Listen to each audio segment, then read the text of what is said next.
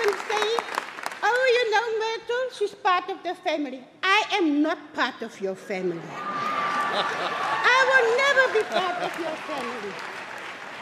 If I'm part of your family, you need to let me sit at your table, and then you get up and you wash the dishes. Then I'm part of your family.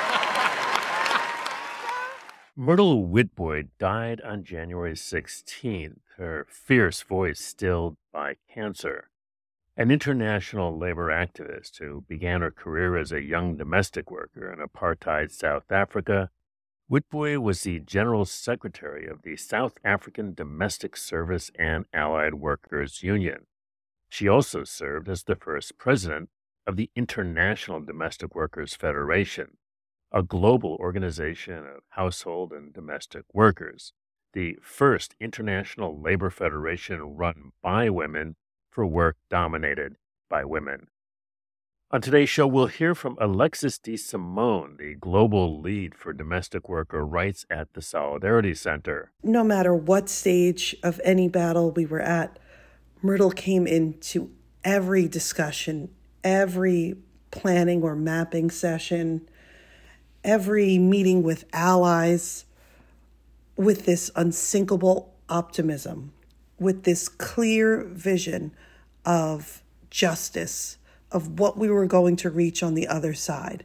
We'll also hear Witbooi's emotional and inspiring speech at the 2013 AFL-CIO convention, when AFL-CIO President Richard Trumka presented her with the George Meany Lane Kirkland Human Rights Award. Domestic workers for too long have been ignored or even forgotten.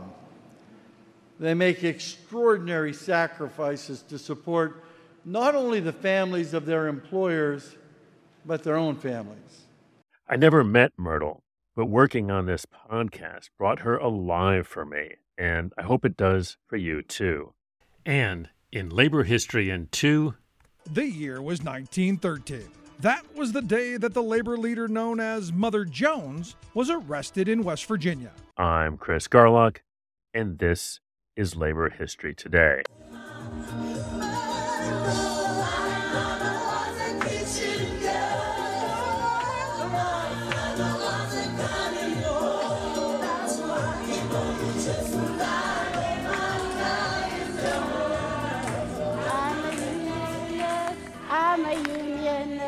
I'm a unionist. My mother was a kitchen girl. My father was a garden boy. That's why I'm a unionist. I'm a unionist. I'm a unionist. That's why I'm a unionist. That's why I'm a unionist. That's why. My name is Alexis DeSimone, and I am the global lead for domestic worker rights at the Solidarity Center. I met Myrtle Witbooi in 2011 in Cape Town at the Solidarity Center's global conference on the informal economy. And while there, Myrtle had welcomed us into Community House, which was the headquarters for South Africa's domestic worker union, SADSAWU. And that was the first time that I heard the song that I think is now famous for so many of us in the labor movement. I won't try to sing, but my mother was a kitchen girl, my father was a garden boy, and that's why I'm a unionist. And I remember being moved to my core, hearing that song and hearing everybody in the room singing it together. And I think moments like that where Myrtle, with a few words or with a refrain we'd all come to adopt from her, could bring us all to be in one spirit, of one mind, and feel the ability to rely on each other's strength to reach our shared goals. And whenever I think of Myrtle, especially now, since her passing, it's those kinds of moments that I think of. Myrtle Witbooi was the first president of the International Domestic Workers Federation.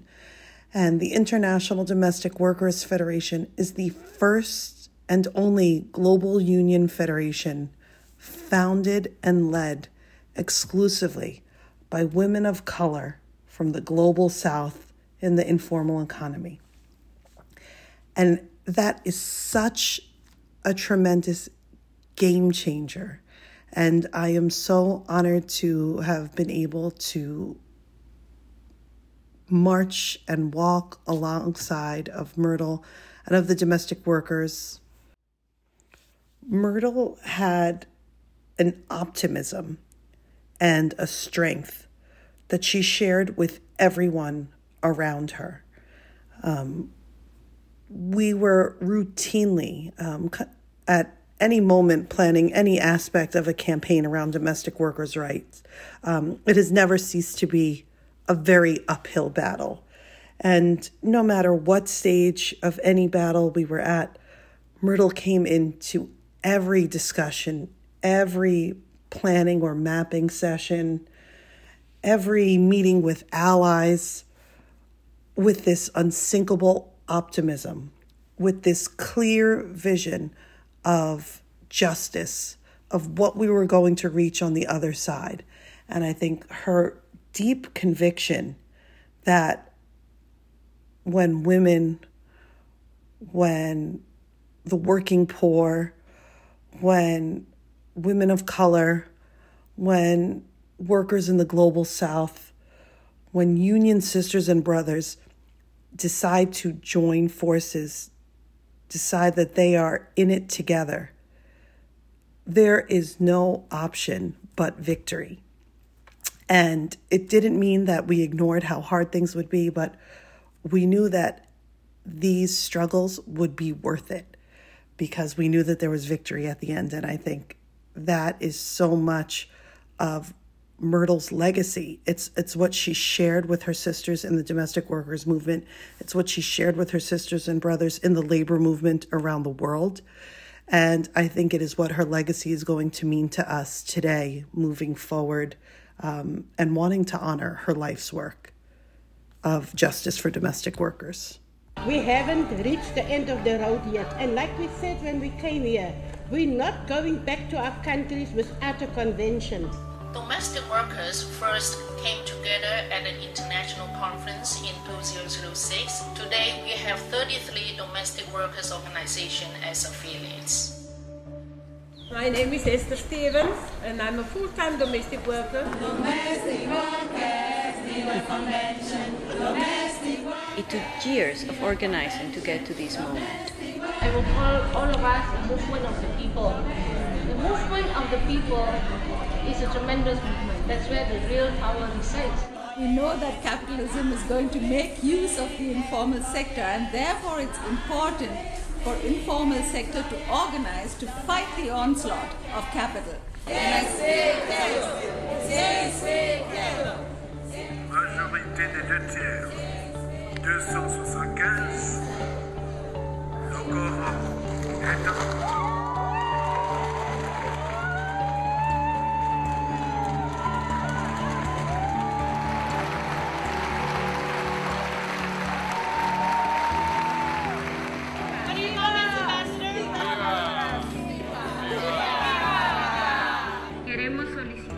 Pedir su solidaridad porque necesitamos una ley justa que nos reivindique el trabajo que tenemos tan importante para nuestra sociedad. Viva! Viva! Viva! Viva!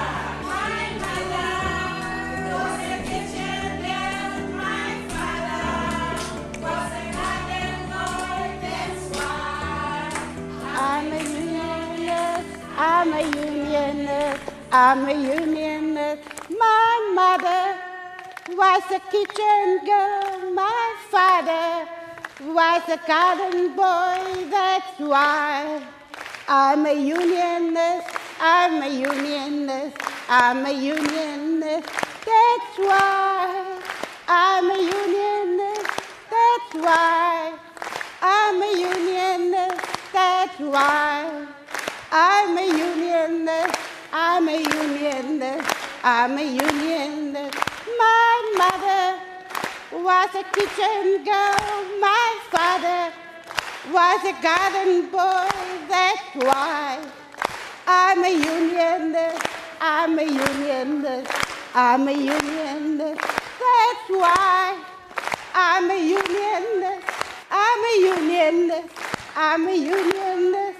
That's why I'm a unionist. I'm a unionist.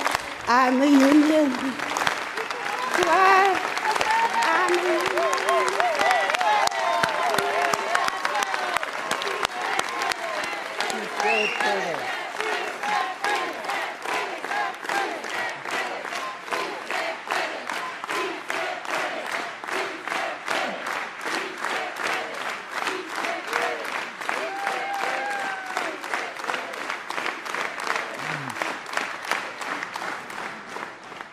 Sisters, I want to thank you for sharing your song with us, and thank you for your inspiration.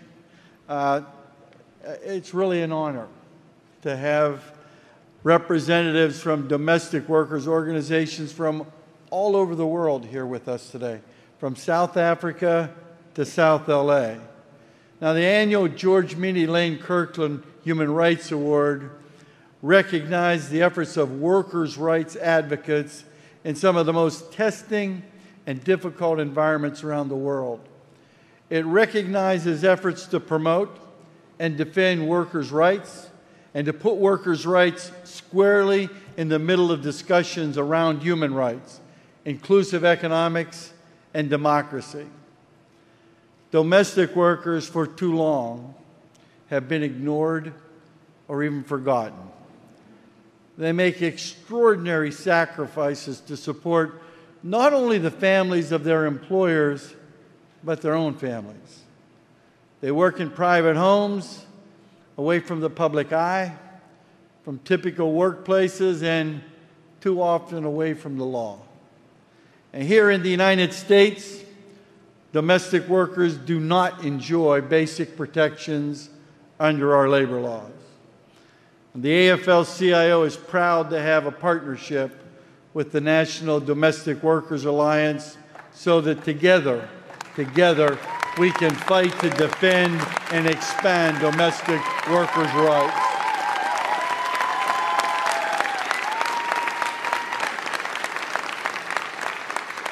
And we applaud the actions of domestic workers here in the United States and around the world to have developed innovative ways of organizing and networking. Domestic workers' unions and associations have fought for and won passage of ILO Convention 189, decent work for domestic workers, and they've gone back home to their home countries and have lobbied their governments for ratification. Now, we are very, very, very proud to work in partnership with domestic workers in the United States and around the world to build a stronger and more representative labor movement. And we're proud to award the 2013 George Meany Lane Kirkland Human Rights Award to the International Domestic Workers Network and to Myrtle Witbooi, the General Secretary of the South African Domestic Servers and Allied Workers Union and Chair of the IDWN. Myrtle.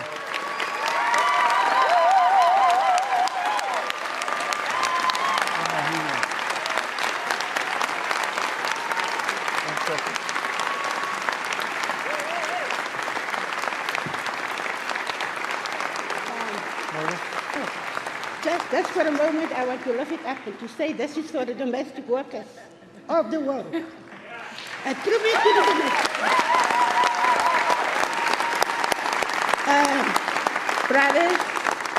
brothers, sisters, guests, all that is present here. I know you had a very long day, and I know you must be all very tired. But I want to ask you just to listen for a minute to us, and just to listen to who we are and what we want. The year 2006, FNV of Holland made it possible for domestic workers to come together in Holland. And when we got together there, we laugh, we cry, we sing. But we had one thing in common. We all want recognition as workers. Myself, being a former domestic worker, working for 12 years for the same family, I knew what it was and what we want. We wanted freedom. But it was not going to give to us on a golden platter. So what happened in 2006? Like all good conferences, it gets put away and it's quiet. The year 2008, the IOF, together again with FNV, made it possible for us to come together in Geneva. And in Geneva, we again discuss, what do we want? How do we see ourselves? Why is it that our work is not decent work? What are we doing? And we decide to really take the struggle forward. And then it's the wrong road, a long journey. We then form the International Domestic Workers Network. And we decided, enough of slavery. We want to free ourselves. But we couldn't do it on our own. We needed help. And there was help in the form of Solidarity Center, IOF, WICO. There were so many people that come forward and offer us the help. But what is it that we really want? What is it that we want to achieve? We want to be workers like all other workers. And then all of a sudden the ILO decides. The ILO started the campaign of Convention 189. Now, if you go into the road and you ask a domestic worker Convention 189, she's going to look at you because she don't know what you're talking about. But if you're going to ask her, what do you want? She'll start talking. And then you will say, that is what we want for all workers. So together with all these organizations and all these people assisting us, we took this long road to freedom. And slowly but surely, the international domestic workers became a workforce to be reckoned with. We start bringing in organizations, we start bringing in unions, we start mobilizing women, we start letting them speak out for themselves. It's what you want. What do you want to tell the ILO? What do you want to tell all the governments? What is it that we want? And then slowly but surely, 2010, 2011, this dream became a reality. And Convention 189 was then given to domestic workers.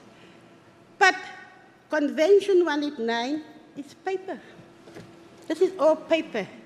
Is that what we want as domestic workers? Do we want paper? The time has come for the world to give recognition to that woman that is getting up every morning, leaving behind our children, leaving behind our family. Sometimes some of us is so old, we are grandmothers. We still need to come out to foreign countries as migrant workers to be exposed, exploited by people like you, like us. And the time has come that this Convention 189 become a reality. But how will we make it a reality? On our own, we cannot do it. We need you. We need all the people together. Because I can assure you, many of you sitting here today are employers.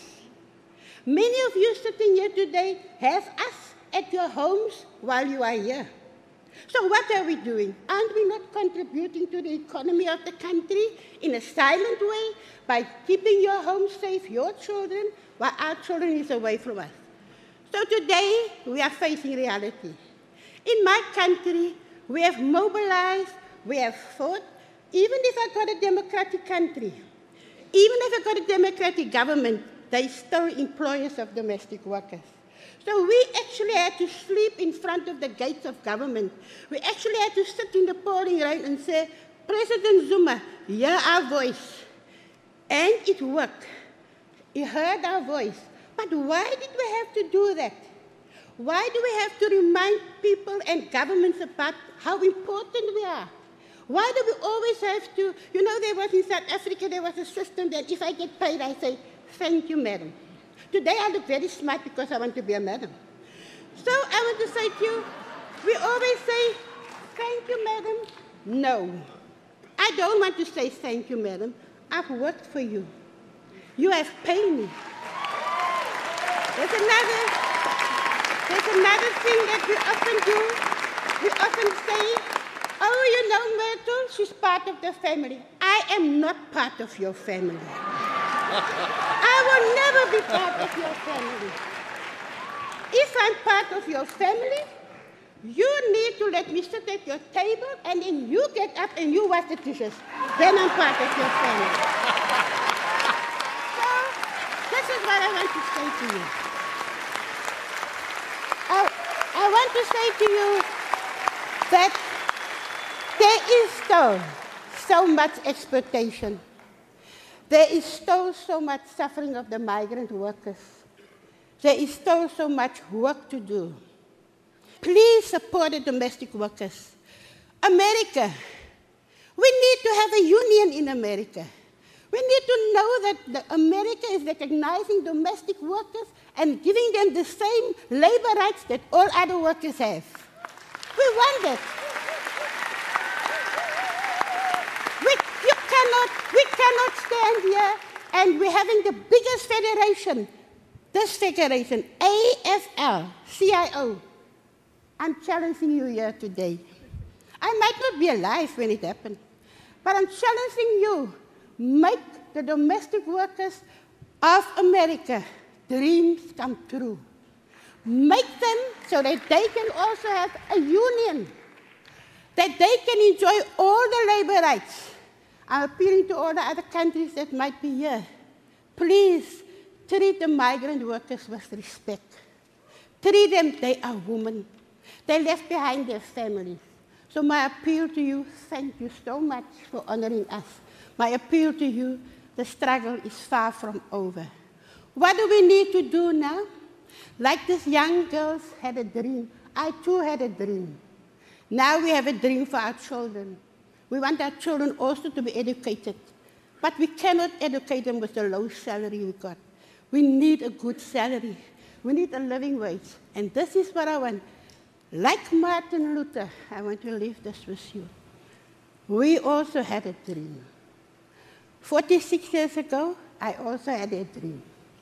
Sitting alone in a back room. I had a dream. Today, 46 years later, I'm standing. Our dream for all of us is becoming a reality. But we need you. So support us in the way forward. We need to educate. We need to mobilize. We need to make sure that domestic workers understand Convention 189. Only if we make them free, we as women, all of us can be free. So let us work together. Domestic work is decent work. Slaves no more, but workers just like all of us. I thank you all. I love you, Myrtle. I love you.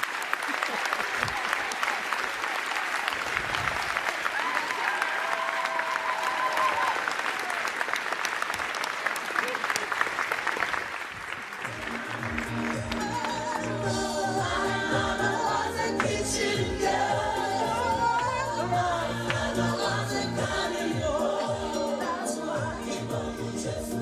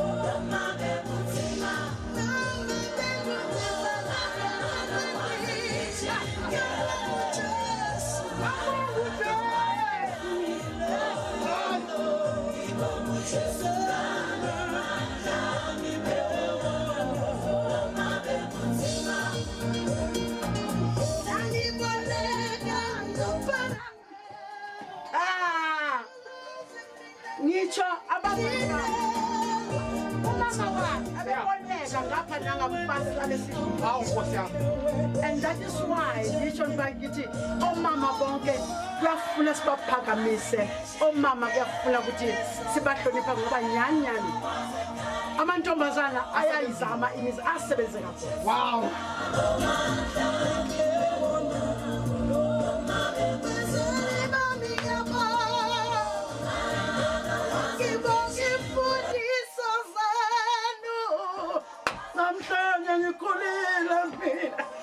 Hallelujah, hallelujah, hallelujah.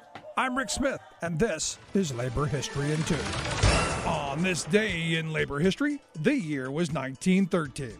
That was the day that the labor leader known as Mother Jones was arrested in West Virginia. She was there to support coal miners during the Paint and Cabin Creek strike of 1912-1913. The West Virginia coal fields were one of the bloodiest sites of labor conflict in U.S. history. The bosses had evicted the striking workers from their company homes. As a result, the strikers lived in tent camps under dire conditions. 83-year-old Mother Jones visited these camps where she gave fiery speeches. In the fall, she organized a march of the miners' children through the streets of Charleston, West Virginia. Authorities saw Mother Jones as a troublemaker and wanted to expel her from their state. On February 7th, guards hired by the bosses attacked one of the miner camps with a machine gun mounted on an armored train.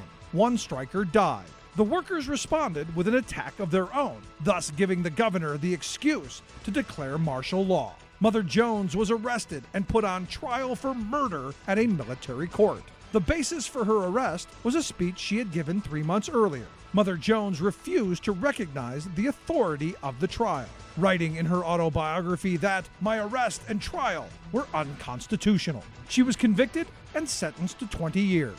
It was during this trial that Mother Jones was called the most dangerous woman in America. The sentence of this well-known labor leader spurred national outrage. The United States Senate ordered an investigation into the conditions of the West Virginia coal mines. West Virginians elected a new governor who released the beloved Mother Jones. Upon her release, she continued fighting for workers until the day she died at 100 years old. Like what you hear? Check out more at laborhistoryin2.com. And that's it for this week's edition of Labor History Today. You can subscribe to LHT on your favorite podcast app. Even better, if you like what you hear, and we sure hope you do, please like it in your podcast app, pass it along, leave a review. That really helps folks to find the show. Labor History in 2 is a partnership between the Illinois Labor History Society and The Rick Smith Show. That's a labor-themed radio show out of Pennsylvania. Very special thanks this week to Tula Connell at the Solidarity Center, who produced the Alexis DeSimone Remembrance, provided the links for the George Meany Lane Kirkland Human Rights Award recording, and wrote the original report on that award, both of which we've linked to in the show notes. Labor History Today is produced by the Kalmanovitz Initiative for Labor and the Working Poor at Georgetown University. Our team includes Ben Blake, Patrick Dixon, Leon Fink, Sherry Lincoln, Joe McCartan, Evan Papp, Jessica Pozak, and Alan Weirdak. For Labor History Today, this has been Chris Garlick. Thanks so much for listening. Keep making history, and see you next time.